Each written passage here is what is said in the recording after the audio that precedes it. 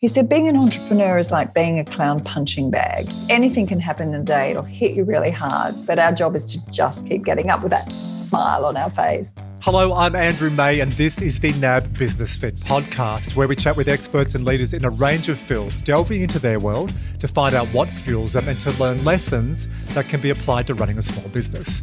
We have conversations about how they have adjusted to new ways of working and share stories about adapting and navigating through challenging times. When people ask me, so Andrew, what do you do? Depending on the context, I tend to answer with a mixture of I'm an author, a keynote speaker, a performance coach, a CEO, or a podcaster. But what I really do is run an exciting small business called Stride Stronger. And I can't think of a better person to talk to about running an exciting small business than today's guest. Naomi Simpson is an award-winning Australian entrepreneur and business leader who started her own business with just $25,000 of her own money and a unique idea. And that unique idea was to build a marketplace for experiences. Naomi founded her company Red Balloon back in 2001 and has since expanded to several businesses under the umbrella of the Big Red Group, so far delivering a staggering 6.5 million experiences for their customers. She's a blogger, a best-selling author, a highly sought-after speaker, and a philanthropist. Add to that, Governor of the Cerebral Palsy Alliance, Director of the University of Melbourne, Faculty of Business and Economics, and if you're watching this on video, you're probably going, I've seen her before. Yes, she is an investor on Australia's Shark Tank. There are few people in this country who've done more to support small business, and I'm really looking forward to our conversation today. Naomi Simpson, welcome to the podcast. Thanks. It's so great to be here. So think about to when I saw you physically last, because I've seen you on the TV and in other formats as well, but the word I would use, or the word I think about with you, is impact. And I want to talk about impact with small business, and you've got some really good thought leadership on that, which we'll get to. But let's start with, what impact has COVID had on you? What impact has it had on the way you're setting up your day? What impact has it had on your mindset? Yes. Look, it's been an emotional journey, especially we reflect back to that first 3 months and nobody knew what was going on and it was a whole new world. And I like to be in control. I like to plan. I like to have everything set out. And I think one of the greatest challenges for me was just living in fluidity of what was going to happen today. Also knowing that as a business owner, we have responsibilities and accountabilities for not just our employees, but our community and the people around us. And also, obviously, our customers. So not being able to make finite decisions based on time was challenging. On a really personal note, all of our family is in Victoria, and we have one son in the US as well, which now seems a world away. My parents haven't left their home since March. It's been a really big strain in terms of just being able to be with family. But what we did think about was, what can we control? So we set up a rhythm of how we all get together. And I think that we probably spend more time together now virtually than we ever did before, because our conversations used to be one-by-one, and now every Sunday morning we have this rhythm of video chats and catch-ups and so forth. And even for my husband's birthday, which was just recently, I had the kids all dial in for a cocktail. So even though they couldn't be there, they all got dressed up. They wore, they had their favourite cocktail ready. And so I guess we're far more intentional, and that's probably my theme for the whole of this. You have to be intentional, whether it's your personal life, your family life, or obviously business and career. You've written a lot recently, especially in the last few months. So borders are starting to open up. We're now starting to see businesses kick back. It's still a fair way to go for a lot of businesses.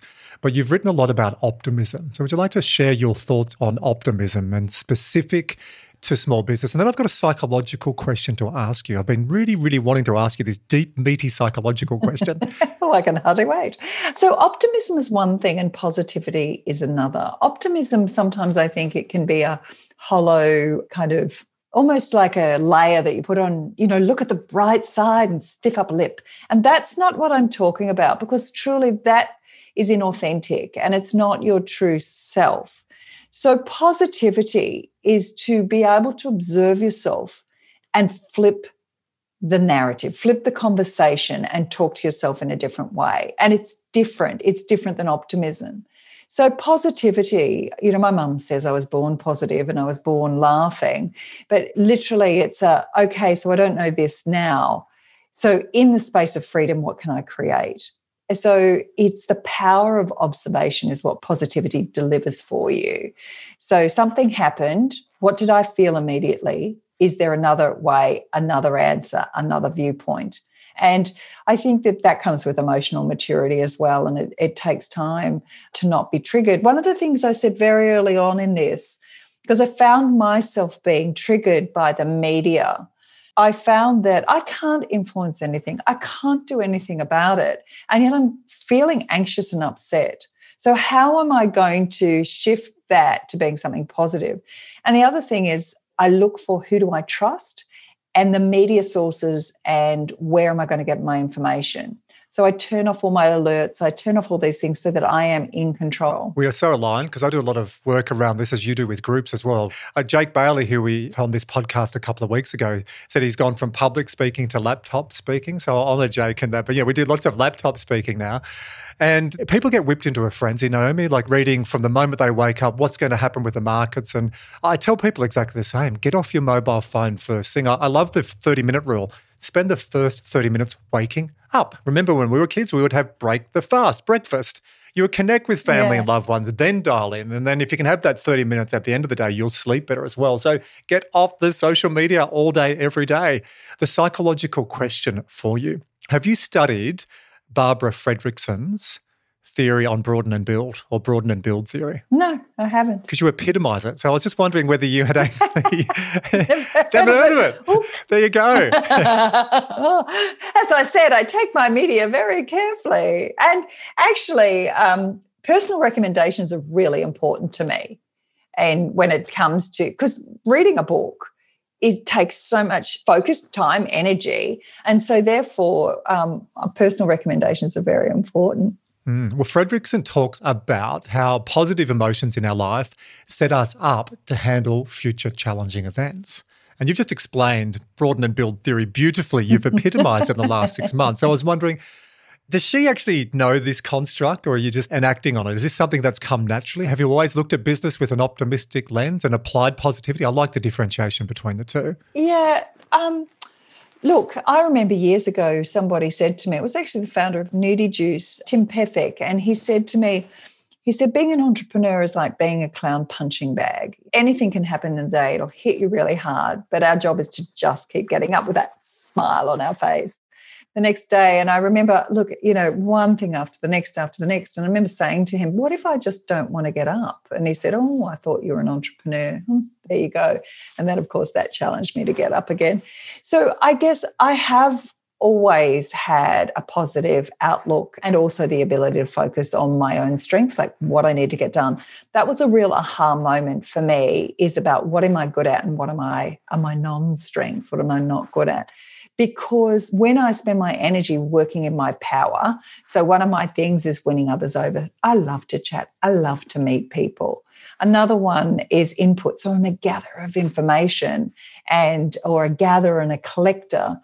And one of my strengths is also positivity, self-assurance. You're not surprised by that one at all. So when I put those all together, they kind of validated who I was, and it was absolutely okay to be who I was. What I'm not good at is necessarily empathy, which people are surprised at, not necessarily good at the detail. But sometimes your non-strengths can occur as a strength because you're putting in place something else. So my non-strength of not being empathetic at all, but because I'm interested and curious and I ask a lot of questions because I gather information, it appears that I'm empathetic when really I just don't give it. So how does it show up to someone if you are not being empathetic? What would that show up like, or how would someone pick up on that? Somebody might pick up on that because empathy is far more about the feeling or the emotional connection. I'm deeply curious about how they experience it rather than necessarily feeling it. So it's a very, very subtle difference. But I think part of my evolution to leadership was understanding I didn't have to be good at everything.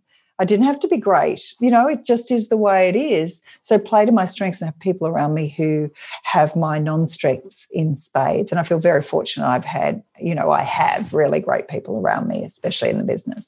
You have really good self-awareness. To have that awareness, but also the confidence to say, here's what I'm good at, here's the areas that I need people around me, go back. You started Red Balloon 2001. You left 4 or 5 years before that. You had a good corporate job. So before you became a clown punching bag, I love that analogy. There are so many people listening to this, or we hope there are so many people listening to this podcast going, that's me. I feel like a clown punching bag. At COVID, it feels like I'm just getting whacked. So back when you left the corporate world, what was different then around your self-awareness?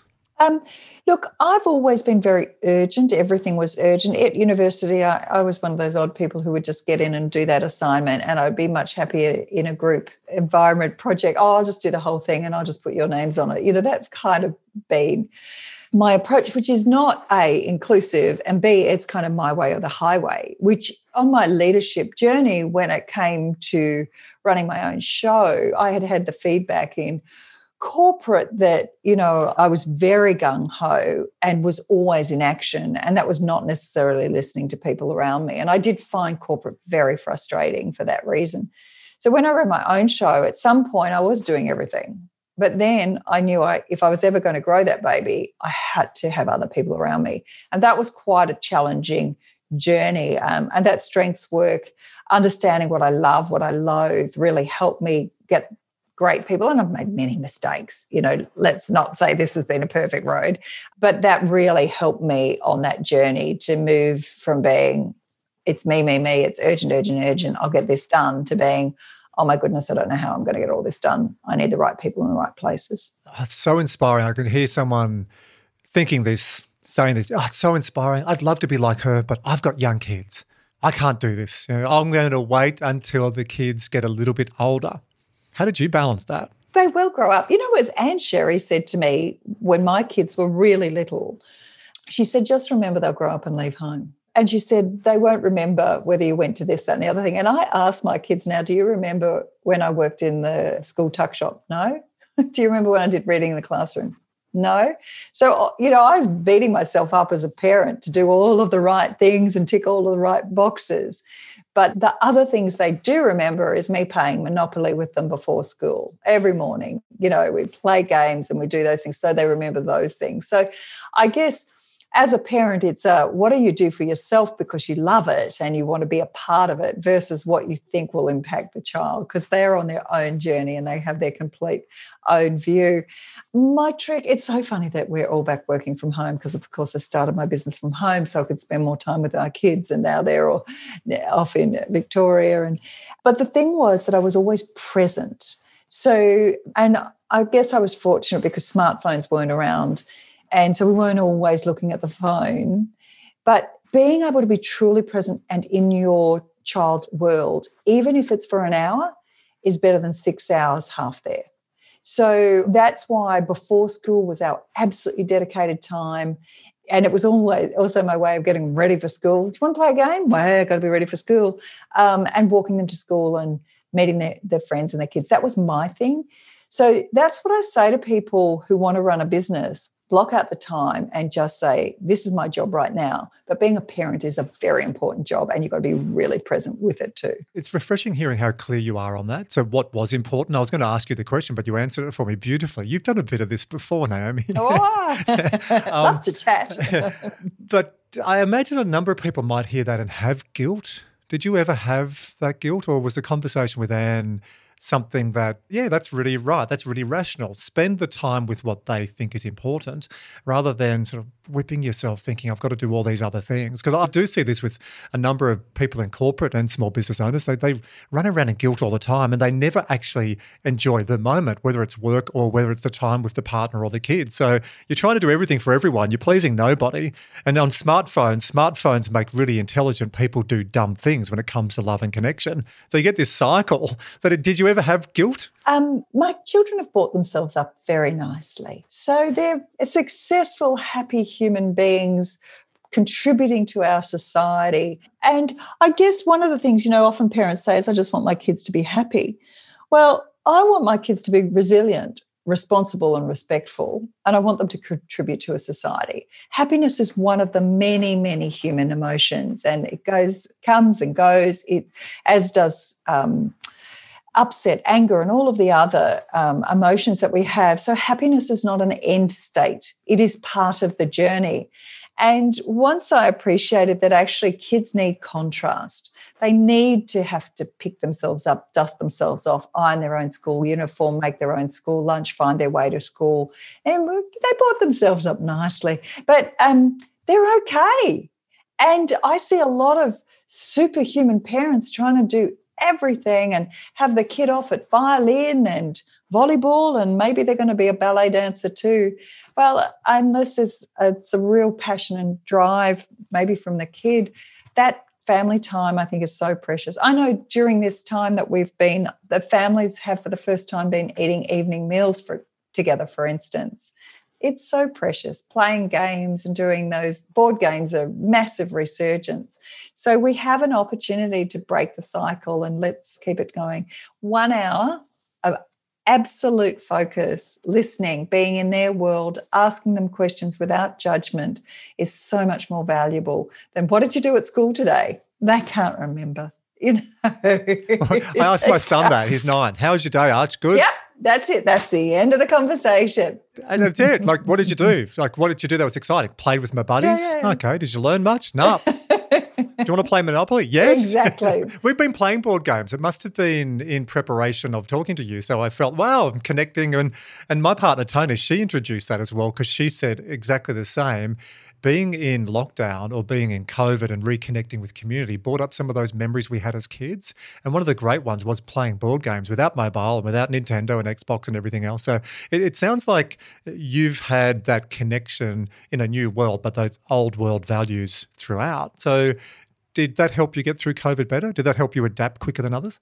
I don't know because, there's 22 million of us in this country and there's X billion on the planet. And, all of us are just imperfect beings muddling our way through.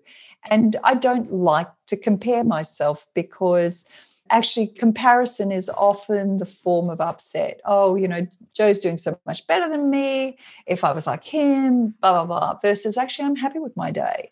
But seriously, the greatest gift you can give anyone is your time. Greatest gift you can give your children is dedicated time. And this doesn't say give up your career. Not at all.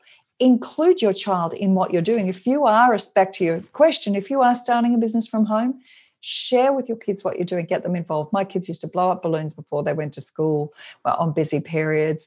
My son would look at pictures and say, maybe this could be an experience, Mum. It was always motorbikes. And I would share my purpose with the kids and therefore they became a part of it. And I think there's no divide now between work and home. And the more that our children see us as professionals contributing to society. A friend of mine this year got a gong and, finally got to go off to Government House, and her 2 just leaving high school, university age sons went with her. And for the first time, they really saw her contribution to community society and they saw their mum through somebody else's lens. And I think that's really wonderful if you can include your kids so that they can see the world of how you contribute to society, because then they go, oh, I could do that. My mum worked on one of the first computers in Australia back in the 60s. When I was a little tacker, she'd go off to work every day. I would go to school with computer printouts and say, my mum works in computers. And I was so proud of that. And, she would take me to work and I saw where she worked. So I was included. And I think the more that we see that we've got one life, wherever work happens, wherever family and friends happen, that we just are one person. And the more that our kids can see how we contribute, the more aspiration that they will have for their own journey. I love that. In year 1, I can remember both my kids, or 2 older kids, they get up in front of the teacher and parents are invited as well. Hello, my name is Naomi and my mum's in computers, and you have everything there, right? And I can remember going to that and Archie stood up and said, hello, my mum's a newsreader and my dad, he sometimes goes on TV and does push-ups. But my Uncle Mark is a builder and a fireman. And then the kids could ask questions. So your mum's on TV, dad does push-ups and goes on TV sometimes. But Mark is a fireman. All the kids asked about the fireman. It was hilarious. So from that day onwards, every year I take my kids with me to something. So I took Michaela a couple of years after that to Melbourne for ABC News Breakfast, the regular segment I do. And I think she thought it was like Morning Wars. So we rock in there and get up early, go for a walk, get your state ready. You know all about this. Makeup and hair for me, Naomi, is makeup. So Mickey took the hair appointment and then she said to Kerry Stanley, who's the lovely makeup artist in ABC, "Excuse me, Kerry, where's the buffet?" This is an ABC. And Kerry said, "Darling, this is ABC. We have Nescafe." So it was just beautiful that they saw what Dad does and what Mum does was real. Now, back to the story, I can remember one mother was in tears because her little daughter got up and said, "Hello, I'll make up the name, but my name is Annabelle. My mum does emails and phone calls." And then you could hear this, and then this mother was just quivering. So important, right, to share that. And I know your answer on this. I'm being provocative, but work-life balance is not a word that you use. It's a blend. It's a hybrid. Yeah, it always has been. We have one life and how we choose to use it. All of us were given 24 hours in the day and every hour is a choice. And so I often thought that if you were up to something, like if you really want to create an enterprise, it's not a 9-to-5 job. And so... Oh, come on, Naomi. What credentials? Who do you think you are, young lady, telling me it's not a 9-to-5 job? I want to have this unicorn and I'm going to have work like that. Exactly. And so I often thought that the term work-life balance was used almost as a weapon, that if you don't have that sorted, then you're not doing something right. And especially when I see the juggle, which a lot of parents go through of, "Oh no, now Johnny's sick. Who's going to stay home? Who's going to do whatever?" Then it's really, really hard. And I do think, and I think actually this new melding and flexibility that we have, and I've written actually a blog post about it around Father's Day, is dads are loving being included in home life in a way that they probably just weren't before for no real reason. They all knew they wanted to, and it was just habit.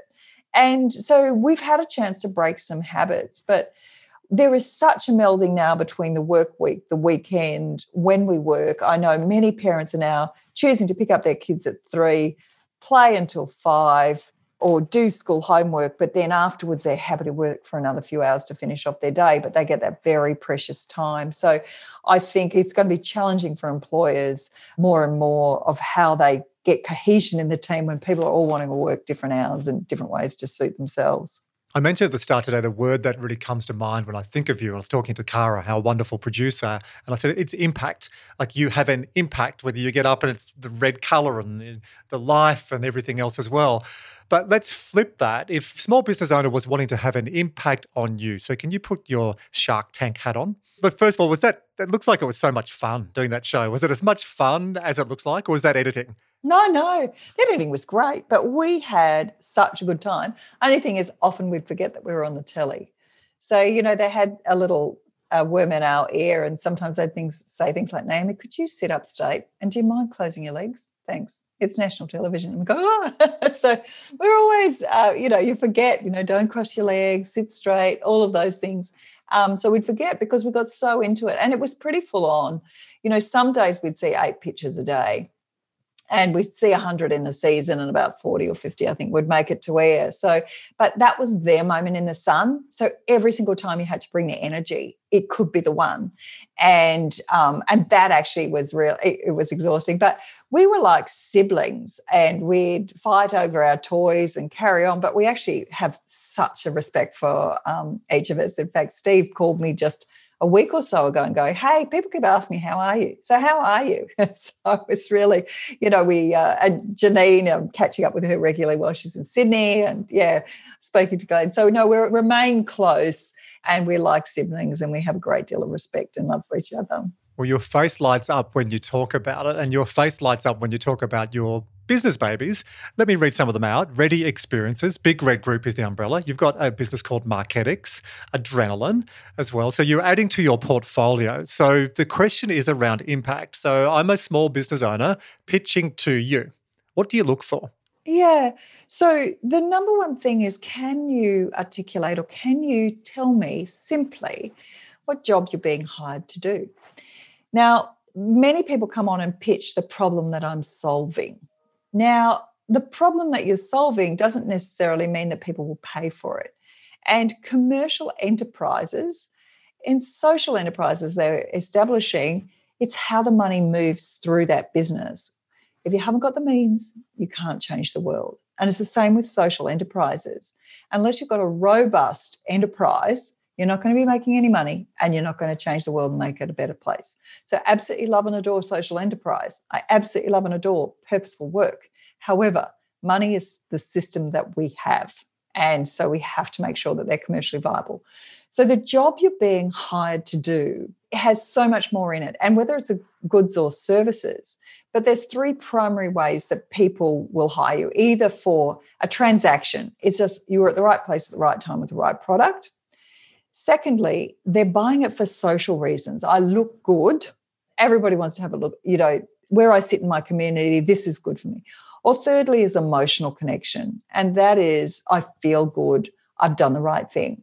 Now, if you can connect to customers emotionally through your purpose and BHAG, they're likely to become customers rather than transactions or users or whatever you want to say. So, customers, ultimately the best customers are the customers who are your advocates who find other customers just like them. And ultimately, that's what I'm looking for them.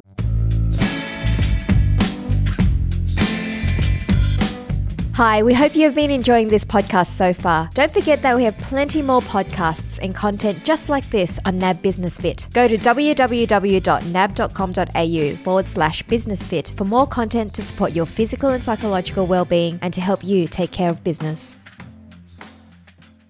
I've read your books and I know what BHAG stands for. Some people might think it's a European handbag, but a BHAG is big, hairy, audacious goal. Just for anyone who's going, what? It's a BHAG. Well, it was Jim Collins in his book, Good to Great. And I remember reading that book and going, he's really, I remember really just being, it was an aha moment. So I'm curious, when you've got 80 to 100 pitches in a year, that's a lot. How do you manufacture enthusiasm? I'll ask this in another context as well. So Naomi, you do lots of events, these events at the moment, but you're back when we go. Isn't it great to get back in a live audience? Have you spoken in front of a live audience recently? I've done 2. And I loved them. Oh my God, I've had a couple. I had Navy in Canberra, the first one a month ago, and I wanted to hug every one of the Navy commanders in the room, the men and women, but I'm not allowed. So it's just so exciting. But the question, you're getting to the 83rd person, 83rd pitch, or you've got a busy week. Keynote season, 3 times a year in the old days, February, mid-year and October. It's where you go. It's busy. How do you manufacture enthusiasm? How do you shift your physical or your psychological energy for some of those big moments? And it doesn't matter whether it's Shark Tank but for speaking engagements, it's never about me. It's never about me. The question I always ask is, how do you want your audience left? What is the one thing you want them to take away and take home with them? How do you want them to experience this? Because often people don't even hear your words. It's that they feel your energy. And that's the hardest thing by this whole virtual world, because actually they want the energy. And the energy perpetuates itself. You know this yourself. If you get a great audience, they get a great presentation. If you've got a really flat audience, you have to generate yourself even more, and the authenticity sometimes can be out of alignment. So, I have been to speaking engagements where, as part of the kind of rev up, they're all clapping their hands, they do a standing ovation. When you walk in, there is so much physical energy in the room that it's the best one you've ever done. And then there's other audiences who just sit back and wait for you to perform, and they just don't get the same level of laughter, energy, telling. And it's because you're kind of second guessing yourself. Are they listening? Are they hearing? So more is going off. You can't just truly be there. So I always ask audience who do I need to be for you right now? And I also appreciate that some people have had who knows what happened to them at their day, and it's absolutely okay the way they show up. So in other words, if somebody's distracted or they've had a fight with their partner, it's okay. I'm never going to get anybody in the audience and I stop. It's not for me to try. It's for them to choose to participate. We all came together at the same time. And once I stopped trying to prove myself, the energy would just flow, and they get the whole me, and it's fine. warts and all. Well, it's the authenticity, right? That they see the ups and the downs, the highs and the lows. That's what running a business is about. And you mentioned the energy and shifting state. Specific to COVID, how have you shown up? Because I can only imagine how a business making every moment count. And you've got a whole ecosystem in your business. You've got hundreds, possibly thousands of small businesses that are in your network for wonderful experiences. So how have you shown up? How has this impacted you and how has this impacted your business? In the first, it was awful and nobody knew. But quite frankly, right now, and it's been since end of May, early June, people want to do experiences. And we're one of the few places, whether it be Red Balloon, Adrenaline, or Lime and Tonic, we're one of the few places where we know what's open. We know what's great. They've been, selected based on our 11-point quality assurance, including, COVID safe. So actually, people in these times do go to the brands they trust, and trust is everything in business now. So the first thing that I did was I just had to get close to customer, because it is about trust. But if I am disconnected, so I was kind of in a non-executive role, doing the ambassador stuff, non-executive director. But as soon as COVID hit, I said, I want to join our B2B team and I want to start talking to customers and listening. And for me, that was the most powerful thing, because then I could feel what was going on in corporate life, the sorts of battles and what they were dealing with. And that has been incredibly valuable for me. In fact, the notion of the experience of work, leaders are really struggling with. To office or not to office? Melding, we were talking about before in terms of flexibility. Well, that might not work for all employers. How do we do that? And, we have a massive investment in our culture and in the social capital, and yet people can't hang out together. So I commissioned some research, a white paper to pull it all together about the experience of work. And we've come up with a 6-point framework for leaders, of which we're just launching it. So it's brand new and hot off the press. Ooh, can you give us an insight now? Hot off the press, pre-release? Yeah. Well, I guess it comes back to the word. You've said impact, but the word I'm using a lot right now is intentional. And intentional is about intentional leadership. You used to be able to create a cohort by, just let's get in a meeting room and have a bit of a huddle. Well, no. Now everybody has to choose to participate and really participate, because sitting in a very passive world of this digital way, they have to choose to be listening, not, looking at Instagram at the same time. So you've got to be really, really intentional. So this white paper really helps leaders explore the questions perhaps they could be asking now, so that they set themselves up for a better place than they maybe were before. So what we're seeing is older people are really happy to be working from home.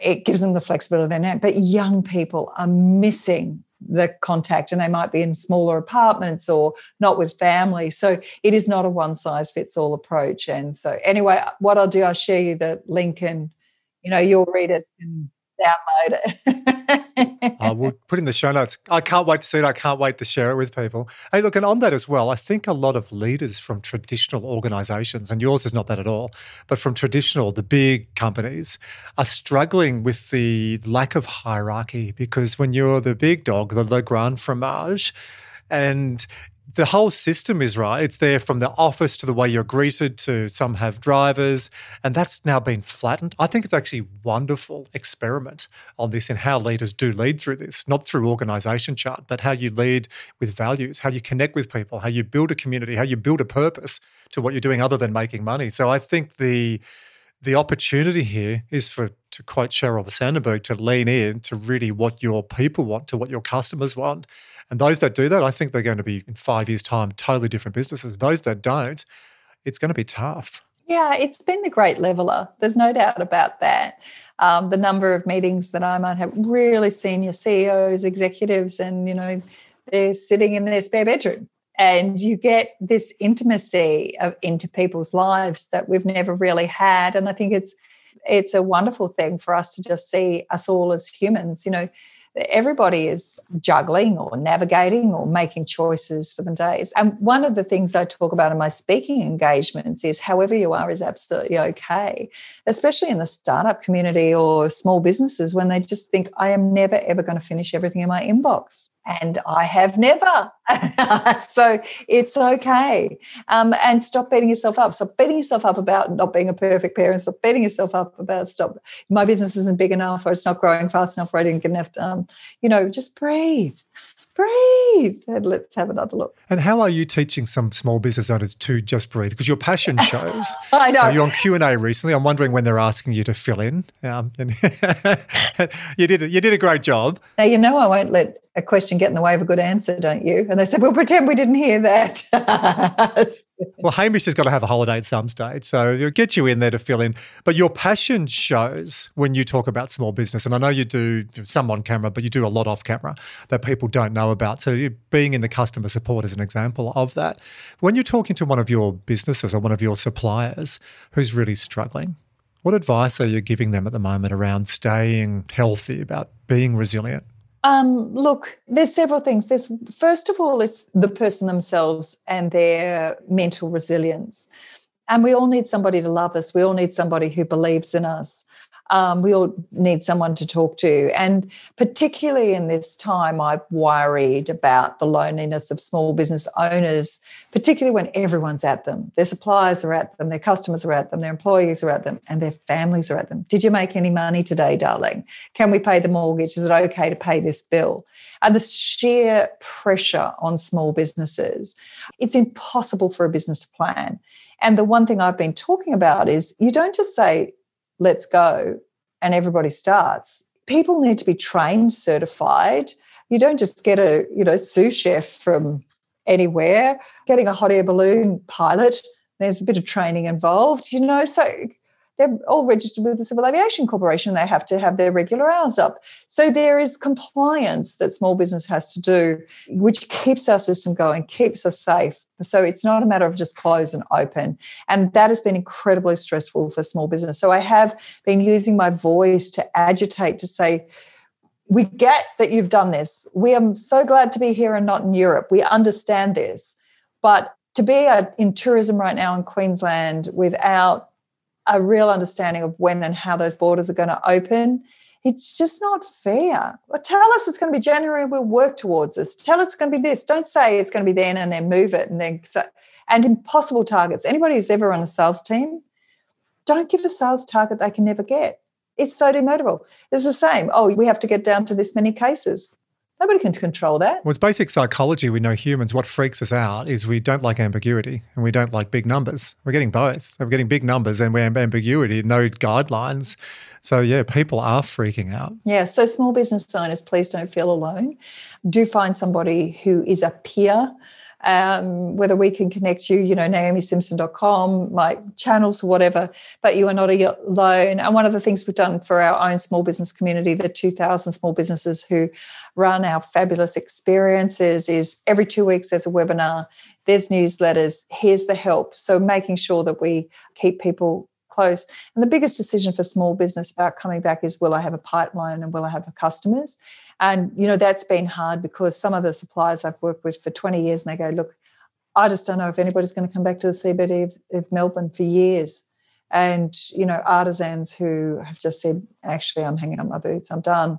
And I think that's another thing that particularly some of the premiers haven't necessarily thought about is small business owners have a choice. They've been paying into their super forever. Maybe they're done. So it does not mean that they're going to come back. Can I back this truck up just a little bit? You mentioned casually the 2,000 small business suppliers.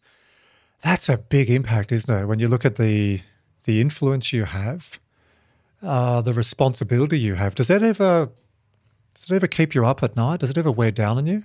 No, because I just know that my intention is, there's that word again, is that I do what I can and I can't do everything, and it's absolutely okay. If it's meant to be, it's up to me.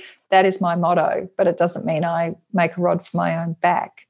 So the thing is that what people probably don't realise, particularly, let's talk about Red Balloon, because that's the business that I founded all those years ago, that is, as a marketplace, our supplier community is as important as our consumers. So what's important is that we haven't got any lollies on the shelf, we can't sell them. But for those small businesses, what we did was we gave them a brand, the Red Balloon brand. We gave them a quality assurance process, and we just send them customers and we pay them beforehand.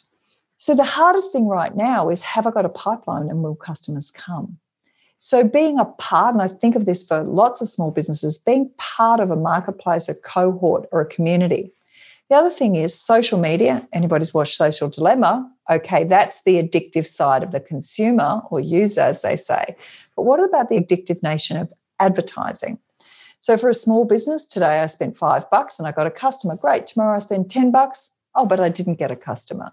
It's so hard to understand. And even the people at the social media companies, Google and Facebook, they know it's all run by algorithms and it's difficult. So our job is just to find customers and send them to these small businesses. And then so doing, they can be the world expert at whatever they're doing.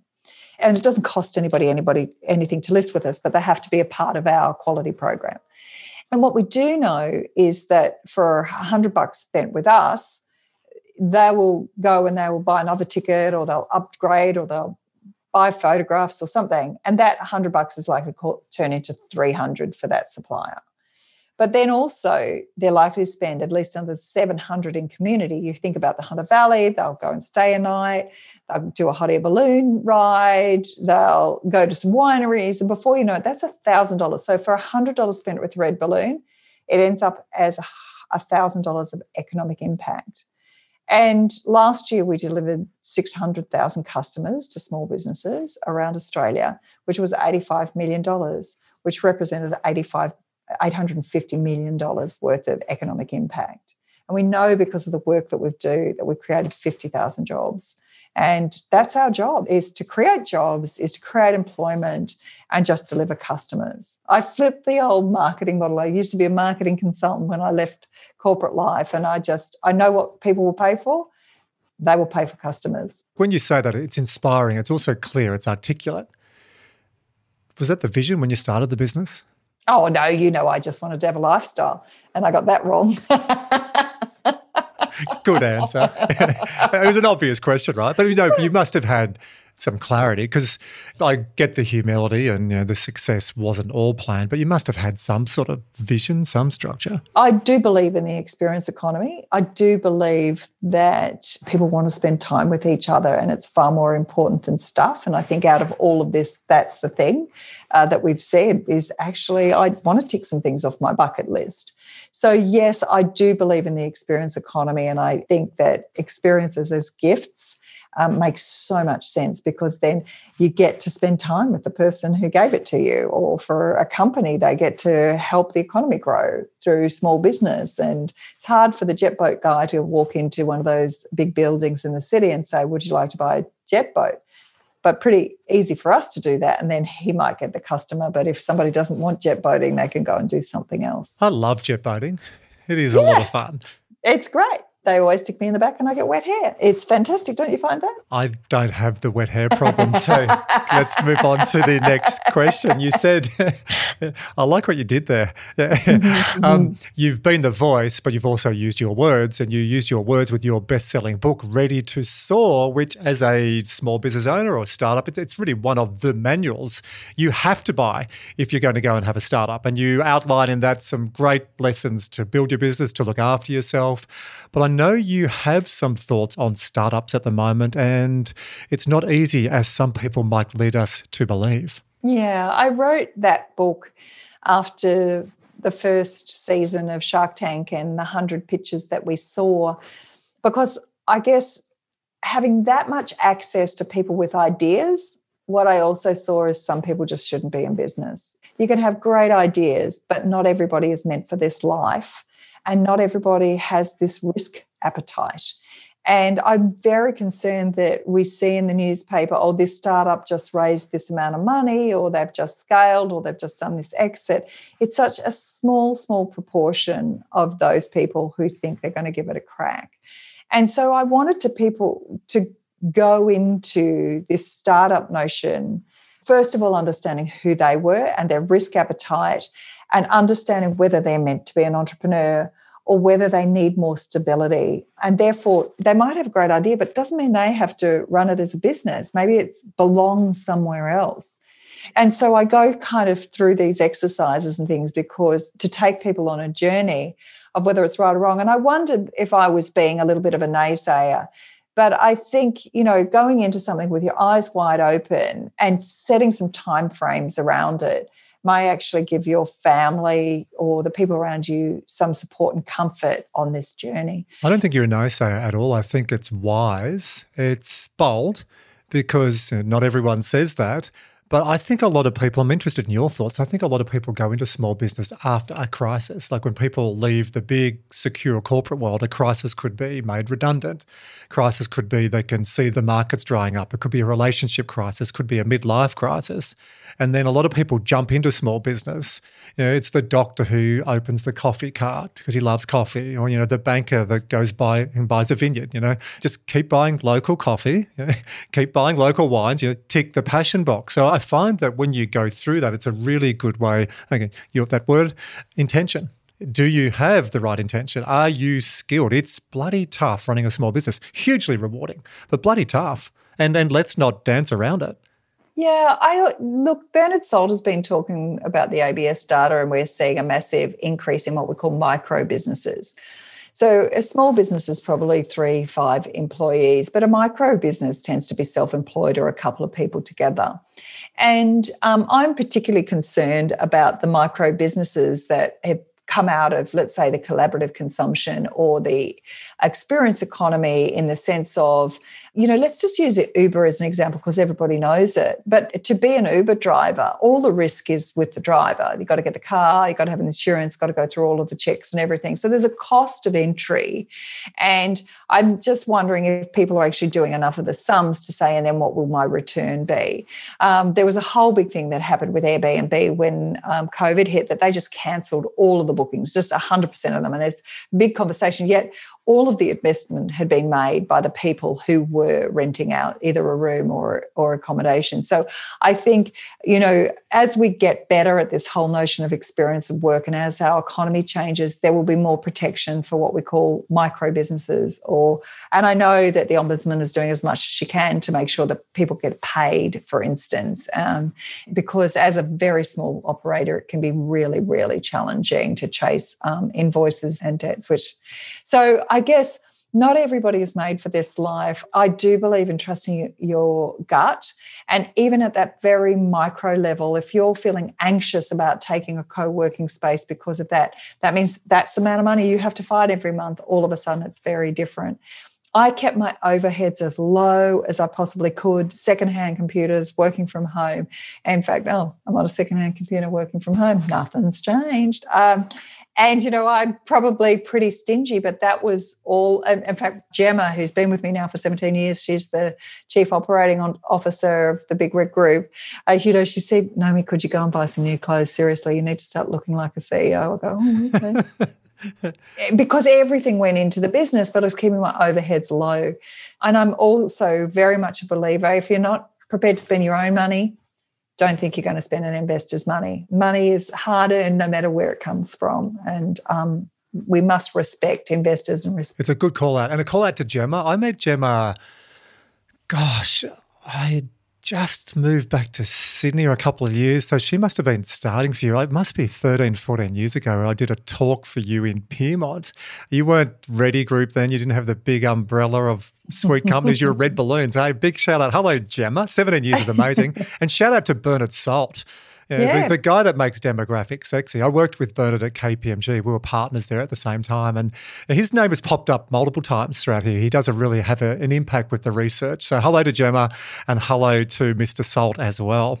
Yes, he's great. And I always look forward to what his column is going to say in The Australian on the weekend. And I've particularly enjoyed the unifying nature of his words and how he is calling on all of Australia. And I think we need more of that. And I think he's waiting for the cruise liners to get going on the Danube again. He took over from George Negus, I believe, and I caught up with Bernard a couple of years ago. He said, I'm winding back and I'm going to go on the cruises. And I could imagine the dulcet tones of Bernard reading something out as well. But so you listen to Bernard. Who else do you take counsel from, or who has really influenced you in your leadership journey? There's those people from my youth like Lindsay Cattermole, who had Aspect Computing. Carol Schwartz has been a great often mentor. She doesn't realise she's mentoring me. I'm just asking her questions about this, that and the other. And I have some incredibly close friends who will definitely keep me honest. And many of them are business owners. Bobby Marlab, Lynn Krause from EY actually has been a great friend on this whole journey. So I have gathered some very strong people who will tell me how it is. And of course, there's my wonderful business partner, David Anderson, who, together we created the Big Red Group when I needed to do something differently with Red Balloon. That's a whole podcast in itself, can I just say? That's about an ex-husband, and then there was a blah, blah, blah, and that's quite the story. But we created the Big Red Group with a vision of shifting the way people experience life. And that's really served us both and allowed us to take our assets, our culture and everything and apply it to different businesses. So same product, same technology, and then we apply it to different audiences, and that's given us incredible growth. I was going to make a mental note, Wizard. We've got to do a separate podcast on that. I would love to know that story. Love to. And I can see the little glint in your eye. Have you spoken about that in detail? 1 or 2 times. It's quite a personal journey of, being married for 20 years and 10 years into Red Balloon, and I was always the founder of Red Balloon. And then to go through a separation with somebody who owned half your business and he was not going to sell it. So it took 6.5 years. And David Anderson, I tell him he's my best business partner I've ever had. He says, yeah, but you're comparing me to your ex-husband, so that doesn't really count. So, but anyway, so it was quite a journey for David. And David, put the deal together, got the whole thing on the table, and I managed to buy my own company. What have you improved as a result of that experience? What did you learn from that experience? Because 6.5 years in a buyout, the word that comes to mind would be excruciating. Yeah. It did give me the chance to do other things like Shark Tank and write books and do other things. So I had capacity to do things other than my own business. But the thing was, it's such a good business. Like Red Balloon is such a good business. We help people, we make people's day, they have such a wonderful time. And so David saw just such a bigger vision for what we were doing because he'd worked in M&A technology and he'd done retail exits and all sorts. So I guess this is often a problem for founders. Like, I'm aware of my non-strengths, but sometimes you're not aware of your blind spot in terms of your own business experience. And so he and I are like yin and yang. We're completely different, but 30% are the same, and our values are absolutely shared and our vision is shared. But it's our partnership is really wonderful, and our whole leadership team, quite frankly, are doing that work every day, and it's delightful to see the impact for our community. I think it's important, isn't it, to understand that balance between creative and commercial. And you see a number of business owners start a business. We had Lisa Messenger, who I'm sure you are in similar circles, and Lisa, publishing Dynamo, 37 companies she had her magazine in, and Lisa openly said that. She looks back, her biggest lesson was she didn't have the commercials right, and she now has a totally different business structure because she's learnt the hard way. Is that what David's brought to you? Has that allowed you to focus on the community, on the vision, and is David more across commercials, or is it a balance between the two? No, our business model remains the same thing. We find experiences, we take a clip of the ticket and we send them out to partners. No, the real difference came from having a much, much bigger vision of how can we take that to different audiences, and also the technology platforms that will be required. He says, you are always the entrepreneur, you're the ideas person, which is great. But at some point, when we came back into the business, we were serving an experience every 2.5 minutes. And I think we're serving an experience, next year it's going to be every 21 seconds. So that rapid growth takes a lot of infrastructure, systems, processes to allow it to scale. And that's the thing that it really required. The business model, actually, he said, gosh, you invented an amazing business model. But what we could do is take that business model into new audiences with different systems. And that's what and like our CFO, amazing, and how he has absolutely got all these systems and structures in place, which I'm grateful for because that allows me to be creative and work with customers. With respect, I think for a lot of founders, it's getting out of our own way. because, what we've done and what we've built and where we've gone, then you get a different set of eyes in. So it frees you up to be you and then brings another skill set in as well. So good time to ask you, crystal ball here. We're going to do a bit of future gazing. What does the future look like for your business or your businesses? Well, by 2030, we'll be serving an experience every second somewhere on Earth sustainably. So I think we have a role as leaders to show people what is possible and how we can nurture this planet. And we've started this journey. We have a small range of what we're calling responsible experiences, but 2030 is coming right up. It's not that far away. And I just want to make sure that our experiences, that we don't leave a footprint and that it's completely sustainable. So that is a very big journey for us, of which we have started. And we are not going to let this thing called COVID get in our way. I think in anything, it's more important than ever that we nurture this planet, we nurture the people, that we're inclusive, and we drag everybody with us. So that's the business, and I love that connection with the environment around footprints. What about your footprints, your own little footprints? What? Apart from going to the gym and coming back. Yeah, let me ask you a different question. If you could do any job, could be outlandish, as bold as you possibly can be, what would you do? Oh, look,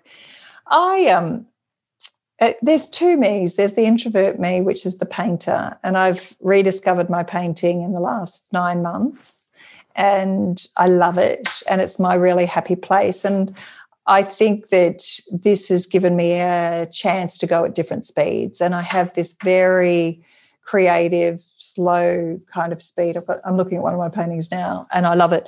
But, I think I was given the gift of the gab. My mother said I was given the gift of the gab. I could use it for good or for evil. I want bigger stages. I want to have more impact. I want to show particularly young people, it's okay. It's up to you. We will be all right, and that we are a community.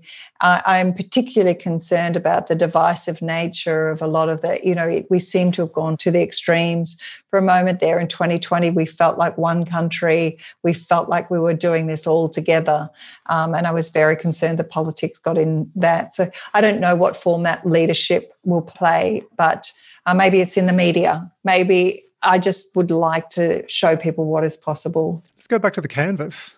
You picked up the brushes, the pastels. What do you paint with? Oh, look, here's one. I don't know if you can see it. I've sold some paintings this year, though. So have you? You're a commissioned artist. I have. So anyway, I can share that with you. But I just love it and adore it. And I think, sometimes I think maybe I just want to start another little business school and a gallery and have some other artists and sing a few paintings on the wall and, do something really boutique. Or should I follow this calling of being a voice for youth and living into possibility? I don't know. Can you make it less dichotomous? Yeah. How do you make it and? How do you be the voice and have a gallery? Why don't you have a show on ABC? I think so. Like, look at Anne Doe. Yes, exactly. Seriously. I know Anne's story was good artist, stopped, comedian, did TV, speaking. Like you, I've spoken with Anne numerous stages and suddenly popped up. Haven't seen him for a few years. He's painting. I looked at him, it's bloody good. Yeah. I think he's absolute. There's a few people who've done very well out of the ABC. I also remember when Working Dog managed to convince them that they should travel the world fishing. And that would be a television program. I think it was called All the Rivers Run or something like that, or Finding the River. And, there's certain people who've done very, very well in the ABC of having produced their passions, so which is wonderful. I agree with you, though. It doesn't have to be an and. In fact, I think, to our point of we have one life, it's okay for me to tell people that actually sometimes I just spend hours and hours with my colours and my paints, and it's a place of thinking and nurturing and almost meditation, and it probably gives me mental health too, when actually there's so many things in my life I can't control. I'll remove the word probably and say definitely. You light up when you talk about it, but you almost apologised for the gallery. So is it a confidence thing, or are you growing into it? Like when you look at your painting, do you go, good work you? Or when other people look at it, when you sold your first painting, what thought process went through your mind? Oh, I was excited like a little kid going to a birthday party. And when, we were discussing this first showing that I'm going to have, I'm so excited. And so I guess I do just love it. And I know when they're good and I know when they're not good. And I sometimes say, oh, that's finished. And then I go back and I cover it over and I start again. Because this is a journey and this is something that doesn't have to be perfect. And that's another thing for me. But I guess it's always that thing, I don't want to be judged for this, but there's a lot of people who have all sorts of different talents that nobody knows about. So, but it just is. And I do have so much fun with it, which is great. Where do you draw inspiration from? Now, inspiration could be for the business or inspiration from paintings. Do you have a favourite quote, a favourite story, a movie, a book, a poem, a thing? So colour has always played a big role for me. And so every Monday I send out a little quote on my Instagram to kind of set up my week. And I'm happy to share these things. It's the same with my blog. I just share what I'm learning. I'm very conscious about where I spend my time and energy. So I read a lot. Thank you for your book. I was like, oh, now I've got the little handbook. Well, not so little. It's really heavy. Not as environmental as it possibly could have been, Naomi. I've taken that away. Labour of love, a book, isn't it? I think someone gets your book and goes, oh, wow, thank you for your book, Naomi. Was that a couple of weekends away on the coast? Oh, my God, no, it's years of subconscious orbit. I also found that I needed to know who I was writing my books for. Live What You Love was for all the people who are wanting to work out what's next for them.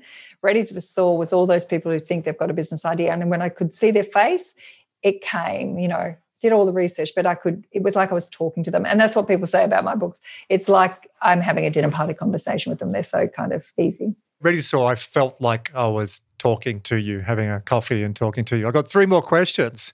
Okay. Question number 1. What's the next book and when is it out? I do think I should tell that story of partnership. I think it'll be great. Wizard, number 2, we're getting it back. Am I allowed to be... You've been great today and I love talking to you. I think that would be a very, very different interview and I think it would be raw and that's why I asked for permission. But you think about it, I'll loop back. I'd love to do the Naomi Simpson Totally Unplugged. People would love it. Yeah. And I'm happy to do that. And I'm also very aware it's my view of the world. So, there's always a different view and that's my view.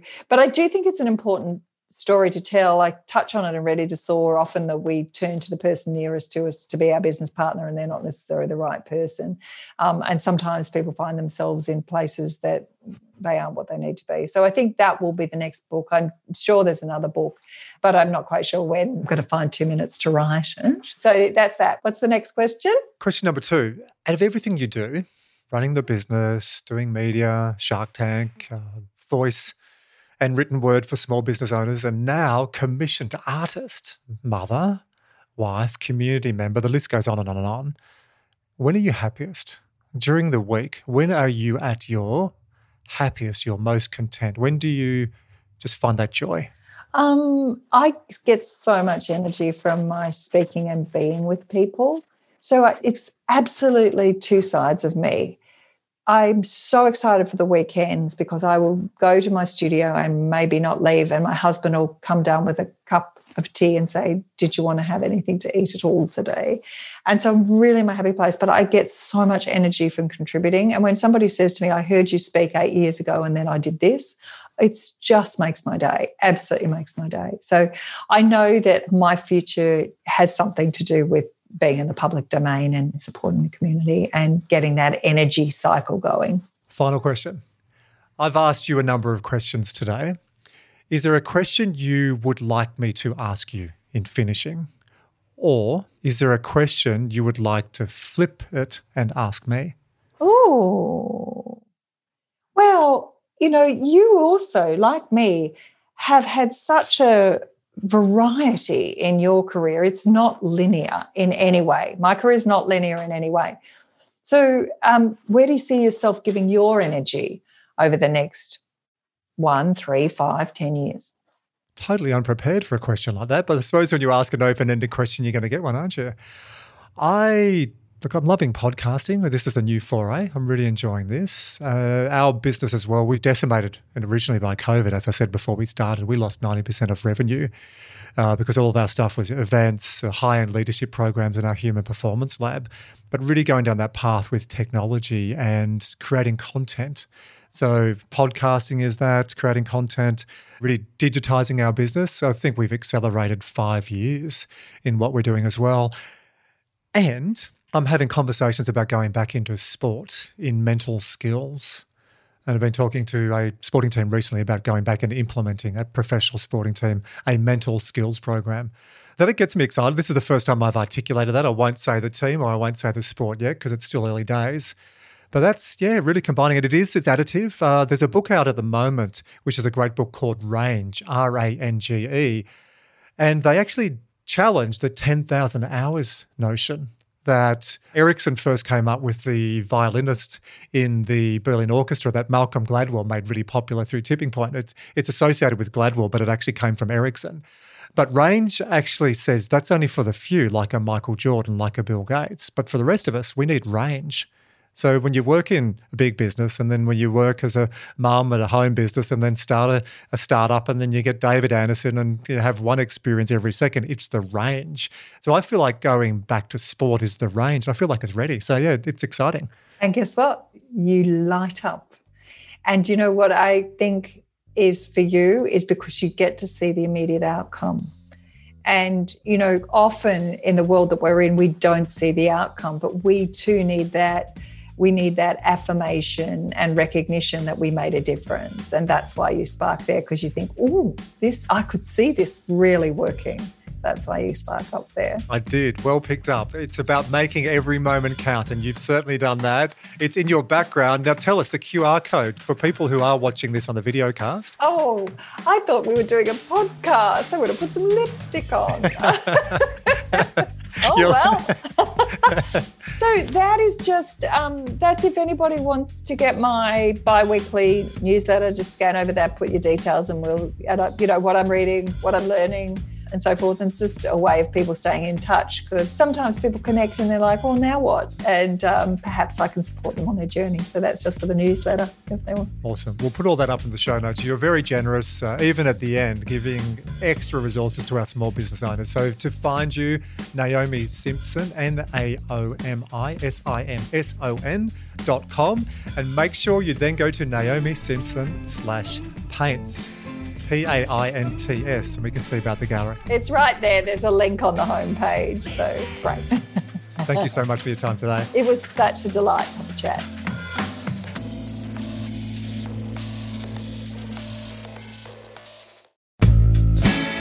Hey, it's Andrew again, and we hope you enjoyed that interview. And just a quick note to remember to please go to nab.com.au/businessfit.